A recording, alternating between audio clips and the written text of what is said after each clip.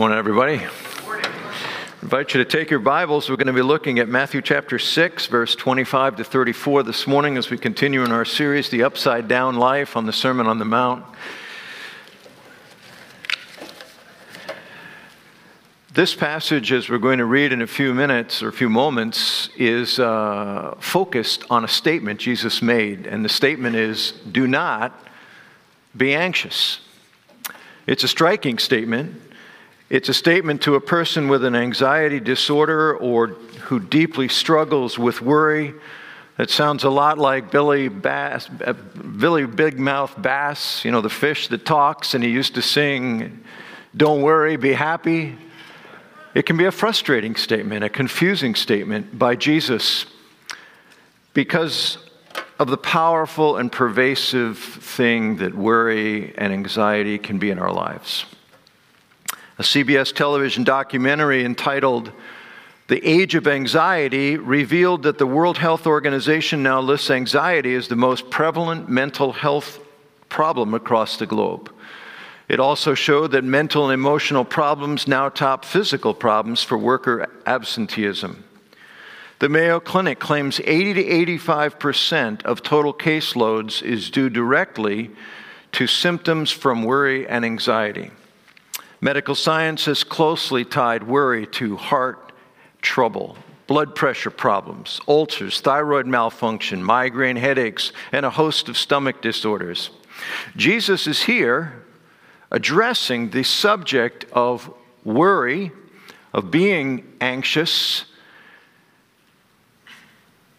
and he's putting it in the context of the teaching for the people of his kingdom. It's a striking thought, actually, that Jesus is talking about this emotional issue in our lives and saying, for those that are a part of my kingdom, there's a specific teaching I want to give to you. As we come to this passage, I want to remind you of the context. I mentioned last week as I preached on the passage just before this, that in these two passages, Matthew 6, verse 19 to 24, and then Matthew 6, verse 25 to 34, he is talking about choices in our lives. And the choice that he gave us last week is choose your treasure. You can choose God, or you can choose money as the central reality and the guiding thing in your life. Choose your treasure. This morning, he says, choose your outlook. Trust or worry. And we'll seek to unpack this teaching in just a moment. But before we do, I do want to put a simple disclaimer out here. Some people, I believe, clearly are by temperament more wired to worry than other people. It is much more a part of their physical, emotional makeup. Some people really do benefit and really need some type of anxiety medication. It is not a way of keeping them from having to trust God. As a matter of fact, I believe for many people, medication just helps them get back to a realistic state of being able to evaluate things to make the determination, will I give in to worry or will I give in or will I lean towards trust? I want to make this statement because some of us are not prone toward anxiety or worry by physical wiring. We all struggle with it. But for those that are, this is a real issue. For others, like Michael Jordan or Teddy Roosevelt, they probably didn't struggle much with anxiety issues in their lives. Some people are prone to getting ulcers. Some people are prone to giving other people ulcers. Neither one are commendable or condemnable in themselves. They're just realities. But to some degree, worry, being anxious, impacts all of us. And to that regard, I want to have you listen to Jesus' teaching here in Matthew chapter 5 and hear what he is saying. In Matthew chapter 6, what he's saying to all of us today. Matthew chapter 6, beginning of verse 25. Therefore, I tell you, do not be anxious about your life, what you will eat or what you will drink, nor about your body, what you will put on. Is not life more than food, and the body more than clothing? Look at the birds of the air. They neither sow, nor reap, nor gather into barns, and yet your heavenly Father feeds them. Are you not of more value than they? And which of you, by being anxious, can add a single hour to his span of life? And why are you anxious about clothing? Consider the lilies of the field, how they grow. They neither toil nor spin. Yet I tell you, even Solomon in all his glory was not arrayed like one of these. But if God so clothes the grass of the field, which today is alive and tomorrow is thrown into the oven, will he not much more clothe you, O you of little faith? Therefore do not be anxious, saying, what shall we eat, or what shall we drink, or what shall we wear? For the Gentiles seek after all these things, and your heavenly Father knows that you need them all. But seek first the kingdom of God and his righteousness, and all these things will be added to you. Therefore do not be anxious about tomorrow, for tomorrow will be anxious for itself. Sufficient for the day is its own trouble. Let's pray.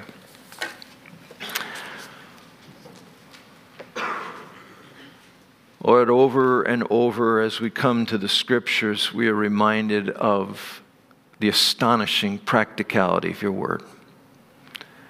Truly, this book gives a sufficient message for all the issues, circumstances of our lives, that you speak into the practical part of life. Lord, I love the way you use theology in this passage to speak to our emotional lives. And I ask you, Father, that you would teach us as we gather here in Mount Laurel, in Collingswood, in our homes or on our vacations online. Lord, be our teacher today, I pray, in Jesus' name. Amen. I want to look at two things this morning. First of all, the responsibility to not be controlled by worry. And secondly, the resource that Jesus offers to us to do so. First, again, a little context. I mean, what arena is Jesus talking about here when he talks about anxiety or worry or not being anxious? And we find that he starts this passage off here in verse 25 with the statement, therefore. Well, what is that talking about? What is that therefore? What's it pointing back to? Well, it's pointing back to the immediate passage before this in verses 19 to 24, in which he talked about not making your resources, your financial resources, what you depended on. What is your ultimate treasure? It is encouragement in that passage, as we looked last week, to make God and his kingdom your ultimate treasure. And we talked about how we do that. He said in verse 24, no one can serve two masters. Either you will hate the one and love the other, or you will be devoted to the one and despise the other. You can't serve both God and money. He says, make God the central reality in your life. And as I mentioned last week, throughout the Scriptures, something that is identified as an idol in our lives, and we could cover the Old New Testament passages, you'll find that every time someone is making something an idol, one of three things has happened. Either they are serving it more than the living God, they are loving it more than the living God, or they are trusting in it more than the living God. And often all three go together. And he says, don't make money the central reality in your life and the security that it brings. Make God that central reality. Now he comes up with this beautiful passage in response to the obvious issue that a lot of people might raise in response to that teaching. You might have been here last week and you say, Mark, I know you said that the gift of making God, that I have this gift of making God my treasure and that he gives me the gift of contentment. We saw that in those passages. However, there still is the reality that when we make God the center of our lives with our money, we give it over to him, which I did say partly involves setting aside the first fruits as our means of identifying that it all belongs to the Lord, and those first fruits were their offerings, their tithes. And you say, well, that's great. I mean, I appreciate that, but I don't feel completely content in the thought of that. Does God have anything for me? because the whole thought makes me anxious. Well, Jesus then sweeps in with the second choice that's involved. And he says, you can, if you are imbibing the teaching I'm giving in verse 19:24 and saying, yes, God, I want you to be the central reality in my life. He said, now you can choose to worry or to trust. And so we come to this, and of course in this passage he's going to talk about basic life necessities. He's going to talk about the fact that there's food and drink and clothing.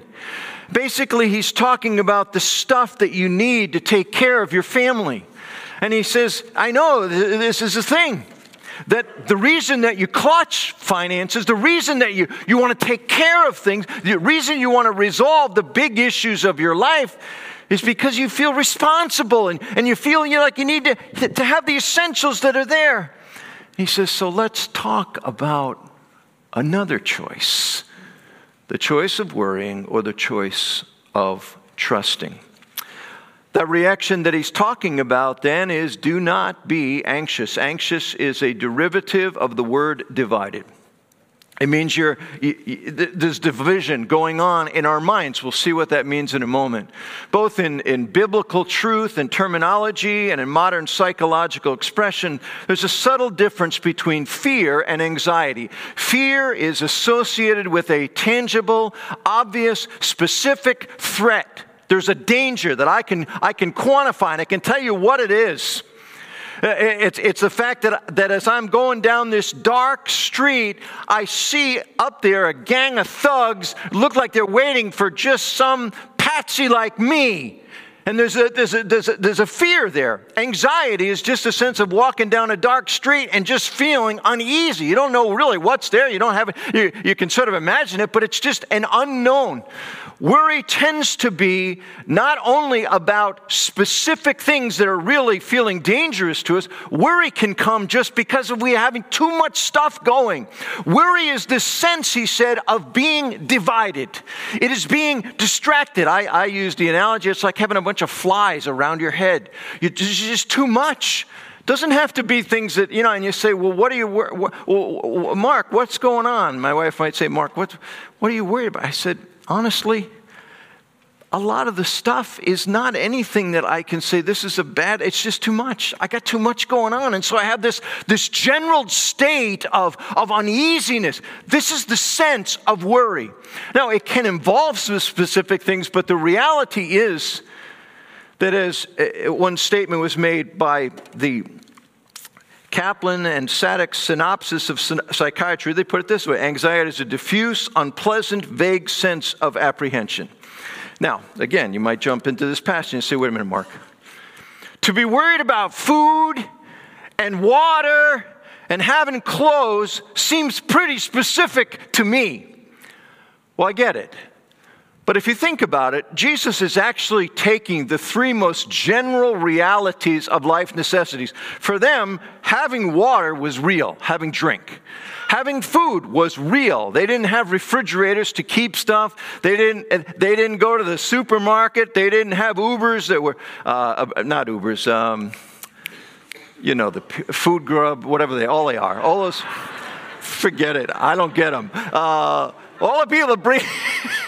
My son even did this, and I can't remember the name. All right, you know who I'm talking about. And if you're a driver, forgive me, and I promise to order from you soon. Okay.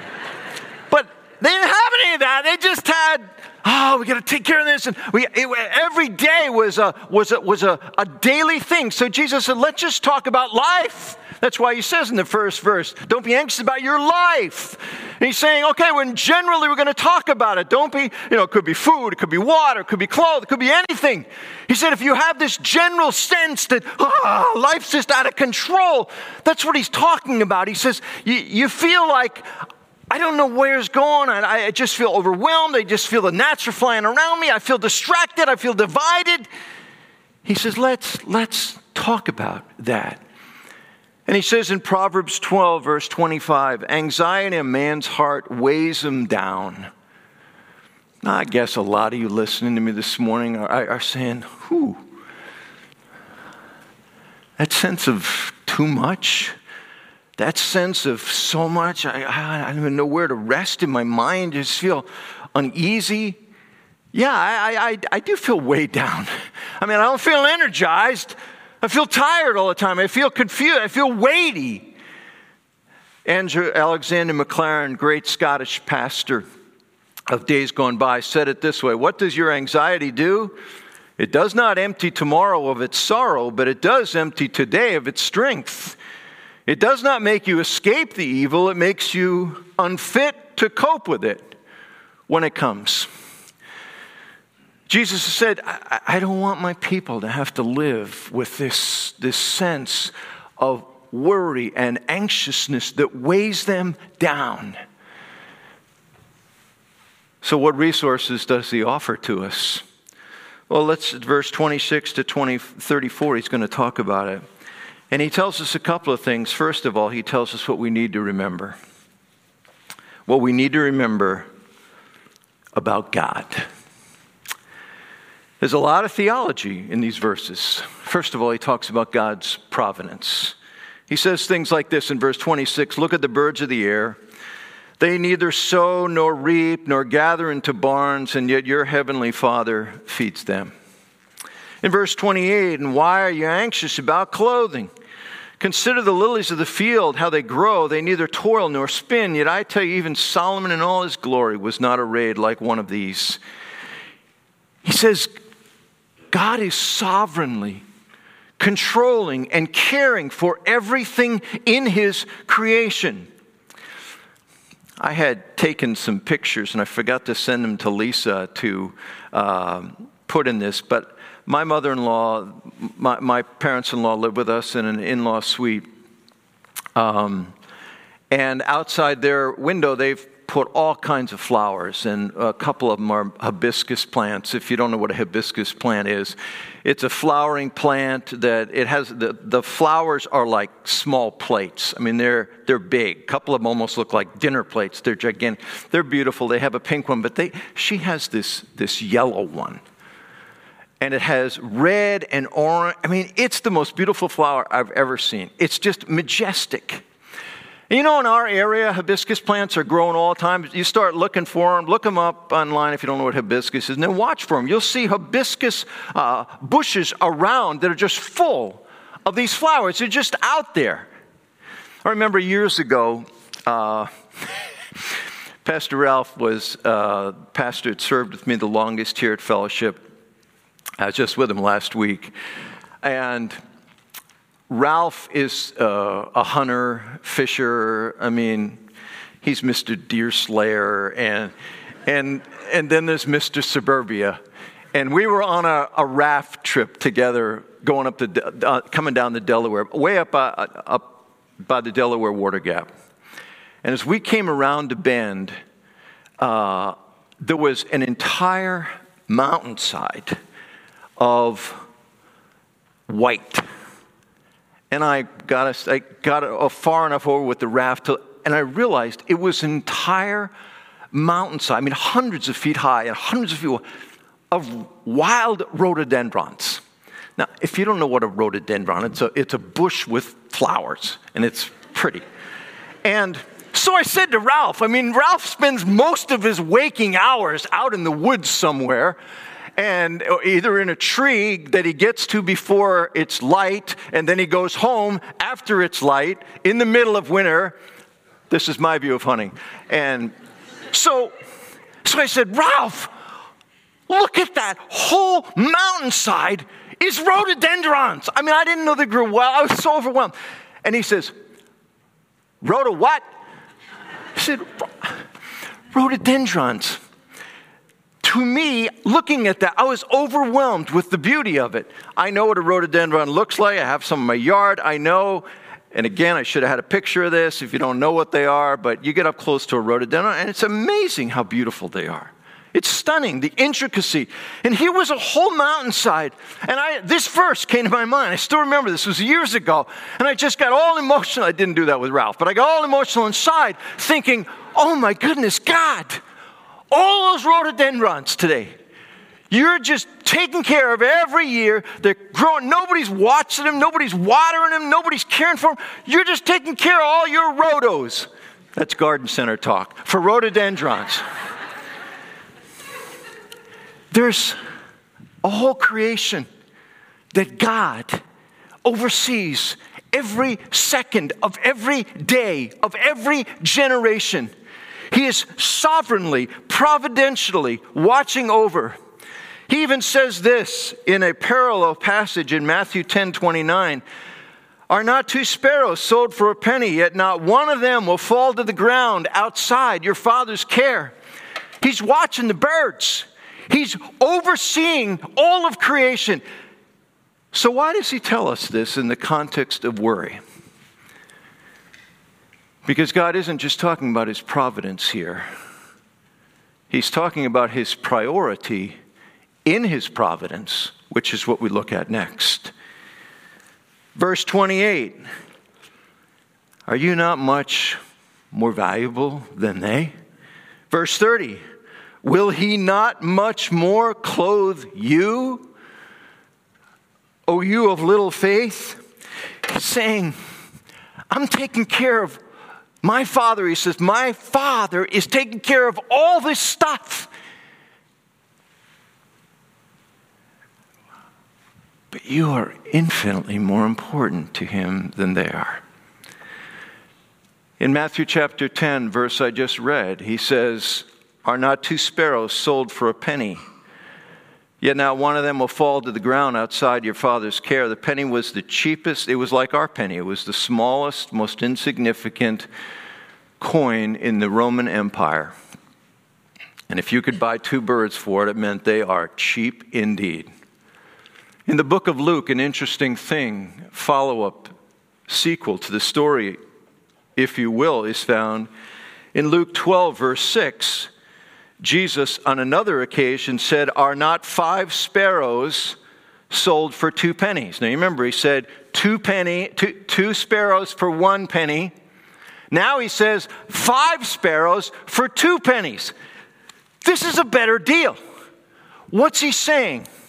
If I can say it this way, he goes on to say in Luke 12, here's what he says. Are not 5 sparrows sold for 2 pennies, yet not one of them is forgotten by God? Don't be afraid. You're worth more than many sparrows. Here's what he's saying. 2 for 1, even though it's the cheapest amount of money, 1. But you can also get 5 for 2, which means one of those sparrows has no value at all. It's just a throw-in. And Luke says, but the Father watches over them all. And you are so much more important to God than those birds. He is arguing for his priority. Some of you today feel like a throwaway. I'm just a sparrow with no value.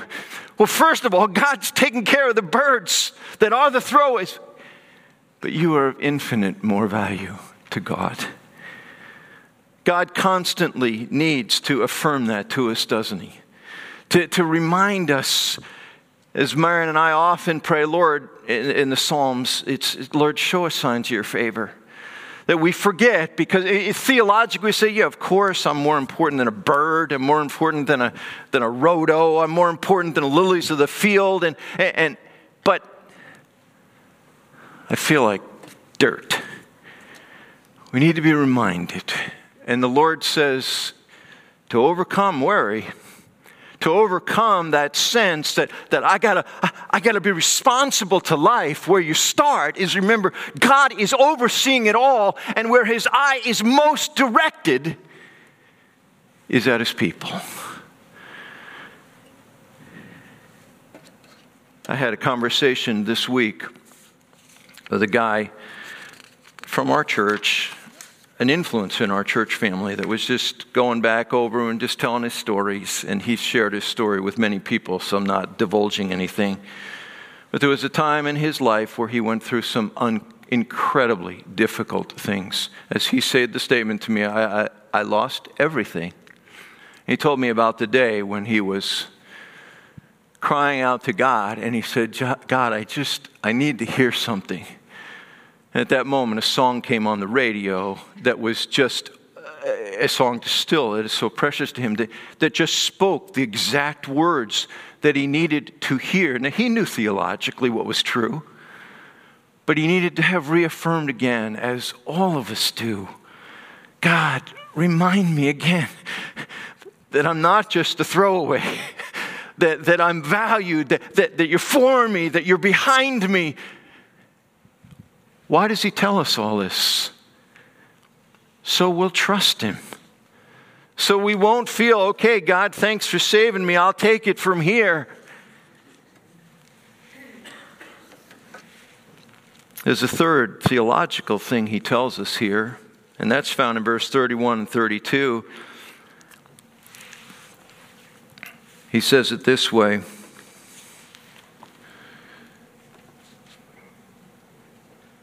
Therefore, do not be anxious, saying, what shall we eat, or what shall we drink, or what shall we wear? For the Gentiles seek after all those things, and your heavenly Father knows that you need them all. He says everybody has certain needs. Food, drink, clothing, basic life necessities. God isn't rebuking us for being concerned about those things. He says everybody's concerned about those things. But I know what you need. I know what's going on. I know the bill that came this week just overwhelmed you. I know all the circumstances of your life. I know the things that are plaguing you. I know how distracted you feel. I know all those things that are coming at you. Sovereignly, I'm providentially orchestrating it all. I know. You can trust me. You can choose to hold on to worry, but you can choose trust. It's interesting in Philippians chapter 4, in verses 4 through 9, one of the most powerful passages in the New Testament on worry. He starts it off, this is his opening phrase. The Lord is at hand. Do not be anxious about anything, Paul says. Why? Factor in the presence of the Lord. He who's providentially caring for everything. He who says you are the focus of his attention more than anything else. He who says he knows your needs. And the Lord says, man, remember, he's at hand. He's involved. He says, remember God. The second thing he says that we need to think about and to focus on, I'm trying to remember my exact words there, what we need to remember is things about worry. He says this in verse 27, can any of you by worrying add a single hour to your life? Do not worry in verse 34, don't worry about tomorrow, for tomorrow will worry about itself. He says, what possible benefit are you getting by being distracted by all these things and letting these things dominate your lives? Again, Alexander Maclaren said it this way, what does anxiety do? It does not empty tomorrow of its sorrow, but it does empty today of its strength. God gives us the power, he continues, to bear all the sorrow of his making, but he does not guarantee to give us strength to bear the burdens of our own making, such as worry induces. I think what he's saying is, God will give you the grace to deal with everything that comes, but he's not giving you the grace now to anticipate all those things and to try to, what I call, when I feel the water has been hit with a rock, I want to anticipate all the ripples. And he says, I'm not gonna give you grace to tie yourself, and when you tie yourself in knots trying to resolve all the potential ripples, I'll give you the grace if any of those ripples hit the shore. If any of those ripples come to you, I'll give you that grace. But I'm not going to give you grace because of self-induced anxiousness that you are bringing on yourself when you could be giving it to me and trusting me. We all have our tells when we're anxious. my tell is sighing. My mom was a master sire, and I apparently have inherited it. Others of you are teeth grinders. If you wake up in the morning and you find your jaw constantly hurts, you've probably got more going on than you realize, and you're tending to process it even in your dreams. Some people have digestive issues, some have headaches, some have chest pain, some break out in a rash. Your whole body can react to it. Some of us have a variety of those. But he says, first of all, what you need to do is remember what's true. And then he says, this is what we need to do. What we need to do is found in verse 33, but seek first the kingdom of God and his righteousness. This is presented as a contrast to anxiousness. The verb seek here in this context, and you'll notice it's used if you look at your passage, verse 32 and 33, he talks about seek. In this context, it means to devote serious effort, to go out the same way we would. You're looking for it, you're pursuing it. But there's a difference here. In verse 32, you'll notice he talks about the Gentiles, and that just means those that are outside of the faith. It doesn't, we're all Gentiles, but the idea is, the word actually is nations. It means anyone that's outside of the household of faith he's talking about. And in verse 32, he says it this way, for the Gentiles seek after all these things, and your heavenly Father knows that you need them all. But seek first the kingdom of God. There's an interesting thing that happens here that really isn't brought out in our English very well. The word "sit," and they're both from the same word, but in verse 32, there's a prefix put to it, the word epi, which means hyper. It means it's ramped up. And he says, the Gentile people are seeking these things. They're pursuing them. And there's this rabid sense of having to get them resolved and brought under control. There's a hunger seeking after stuff to make them feel safe. And then he says to the Christian in verse 33, I want you to seek something else, but it doesn't have the hyper part. There's a calm seeking. He says, you can be like that, and he's already said, yeah, there's some things out there that they're seeking that you would seek as well, but he says, there is a calmness that comes in the process of seeking after my kingdom. So what does he mean when he says, seek first Christ's kingdom and his righteousness?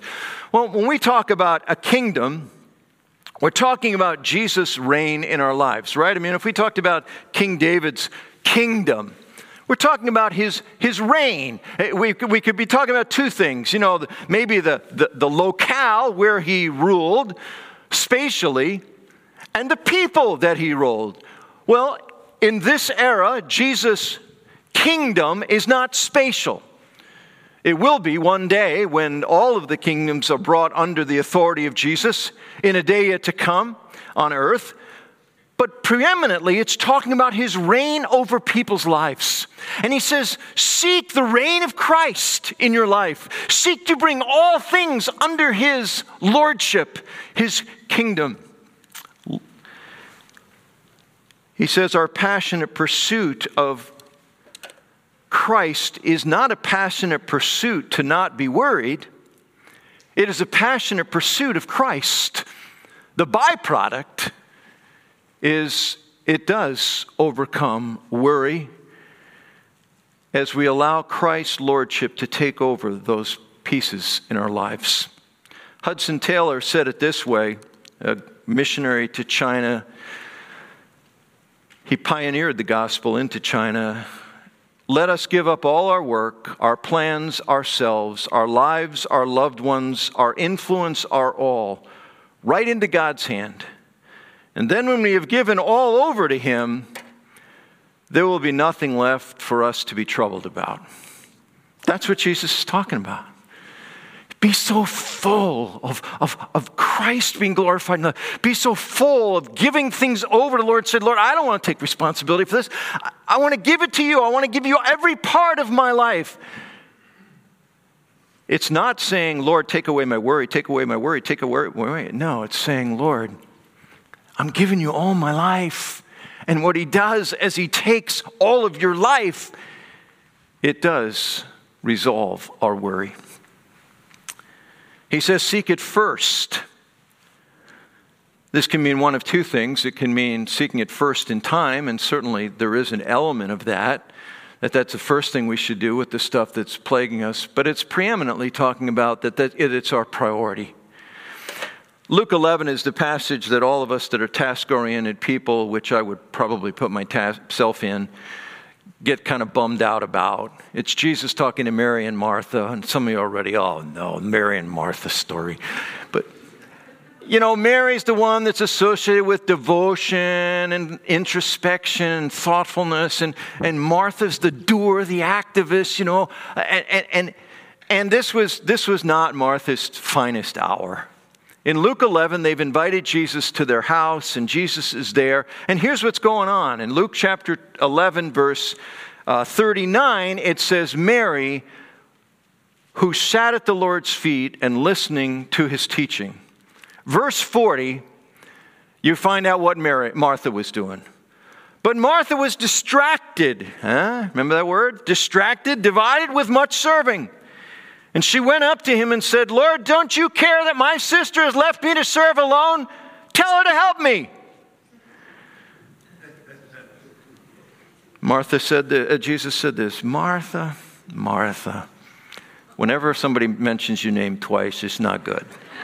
Martha, Martha, you're anxious and troubled about many things, but one thing is necessary. Mary has chosen the good portion, which will not be taken away from her. This is not about wiring. Yeah, I think probably Martha got more stuff accomplished in a day than Mary, as far as just checklist.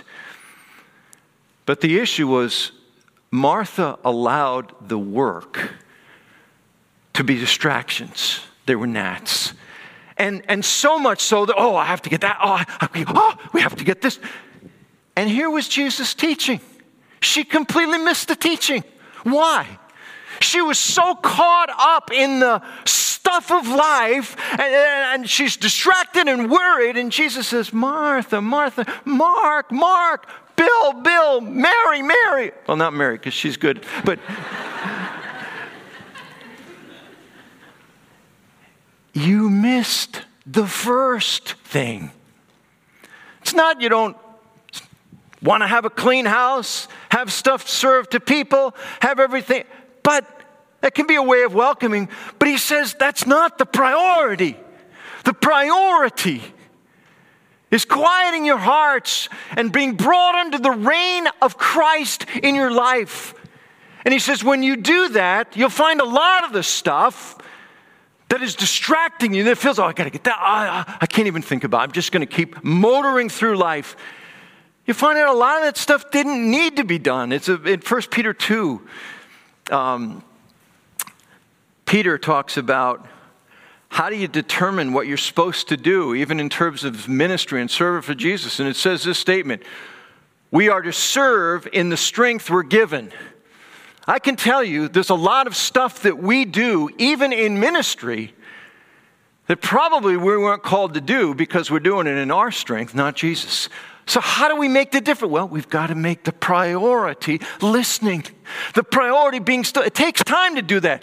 And in our culture, anybody that's sitting, seemingly relaxing, which might be you just doing the work of seeking the face of God, that seems lazy. Well, that's not what it's saying here. It's saying the first thing, the priority thing, is that I make sure that I'm bringing the stuff that seems to be flying all around my head, that I'm bringing it under the reign of Christ. All right, let me just throw 5 quick things to think about. Steps to overcoming worry. And I realize anytime you say 5 steps to this, it sounds trite, but these are suggestions to consider. Number 1, embrace the battle between trust and worry. This is a battle. It's a real battle. If you're a Mary, it's a battle. If you're a Martha, it's a battle. It's just a battle to live trusting. It's natural terrain, it's default mode for us to be worried because we're trying to take responsibility. We use the word, well, I'm just trying to be responsible. And so I feel all distracted, I feel worked up, I feel agitated, so I'm just going to motor my way through it. Well, you'll probably put a lot of energy to stuff that Jesus never asked you to be concerned about. The first thing we've got to just say, there's a battle here. And there's a battle in us that doesn't want to do the work of being quiet, that doesn't want to do the work of seeking God and His kingdom first.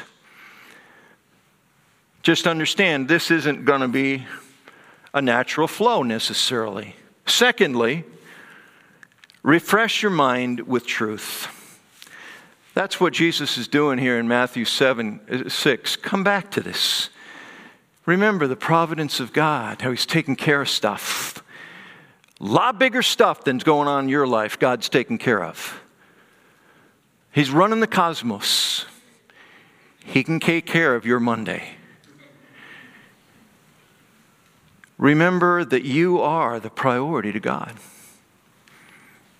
Not the meteors, not the Milky Way, the people that He's made in His own image, and that He knows what you need and what's going on. This is the dicey one. Number 3, record your worries. When we're anxious, this is usually what's happening. We're feeling the gnats fly around our head. And your spouse or your kids or your coworker, somebody said, "What's bothering you?" You say, "Oh." Reminds me of my favorite teller I ever had at my grocery store, who was a cheerfully negative person. And I would go to her aisle. I just loved her. And I remember my favorite day was I said to her, "So how's the day going?" And she said, "Oh, don't even ask." And it was such a perfect response. But then, of course, she went on to tell me, but that's how we feel. You know, somebody asks us, "Don't even ask." Why are we saying, I don't want to think about it. I don't want to have to think about all the things that are flying around my brain. You have to think about it because they're affecting you. They're running you. And right now, some of you are already starting to feel sick in your stomach and say, don't make me go there. I don't want to think about it. I come here to church to just focus on God. But you have got to own what's going on. You have got to go. Some of those things are not really dangerous things. They're just too much stuff, right?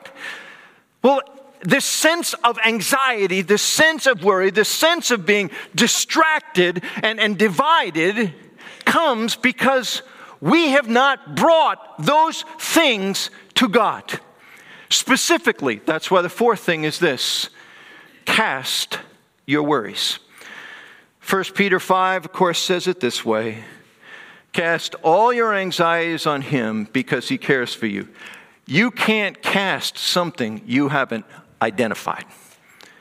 He's saying you take those specific things, that sense of unsettlement that you're feeling. What are those things that you're concerned about? Bring them one by one. This is why I've talked to you many times in the past about sometimes we just need to do a worry list. Bring it to the Lord. Here it is. Here it is. Here it is. Philippians 4:6 says, by everything, he's talking about overcoming worry. He says, don't be worried about anything, but in everything, by prayer and petition with thanksgiving, present your requests to God. If you're just coming to God and say, God bless the day, help me through, take care of the missionaries, watch over my children, and you're an agitated mess, you haven't really prayed. You haven't really brought what's ruling your life. And he says, take some time and present those things to me. That's what casting your cares is. And then as Philippians 4 highlights, practice thanksgiving, but in everything by prayer and petition with thanksgiving. Psalm 34 is one of my favorite portions of Scripture. I quote it every night as I'm going to sleep. I've probably said that before. It's 22 verses. I don't often make it through because I usually fall asleep, but I do it every night. Here's the first verse as the psalmist is dealing with replacing the fear of circumstances with the awe of God. Here's his first statement. He says, I will bless the Lord at all times. His praise will continually be in my mouth. He said, I've learned that the way that I displace fear with the awe of God is I live in a habitual, intentional pattern of blessing the Lord, which means to express praise for what He is, what He's doing. He says, I bless the Lord at all times. His praise is constantly what's coming out of my mouth. Now, David had a lot of stuff. He struggled with stuff. I don't mean that he didn't deal with stuff like we do. But he was cultivating the habit. That's a habit in our lives as well. That's involved in overcoming that time of anxiousness and worry. Jesus, again, is not using the Sermon on the Mount to beat us up. He's using the Sermon on the Mount to invite us to do in life as it's designed to be lived, where He is the Lord of our lives, the one loving us, caring for us, carrying us. And so He presents to us, you don't have to do this, O ye of little faith.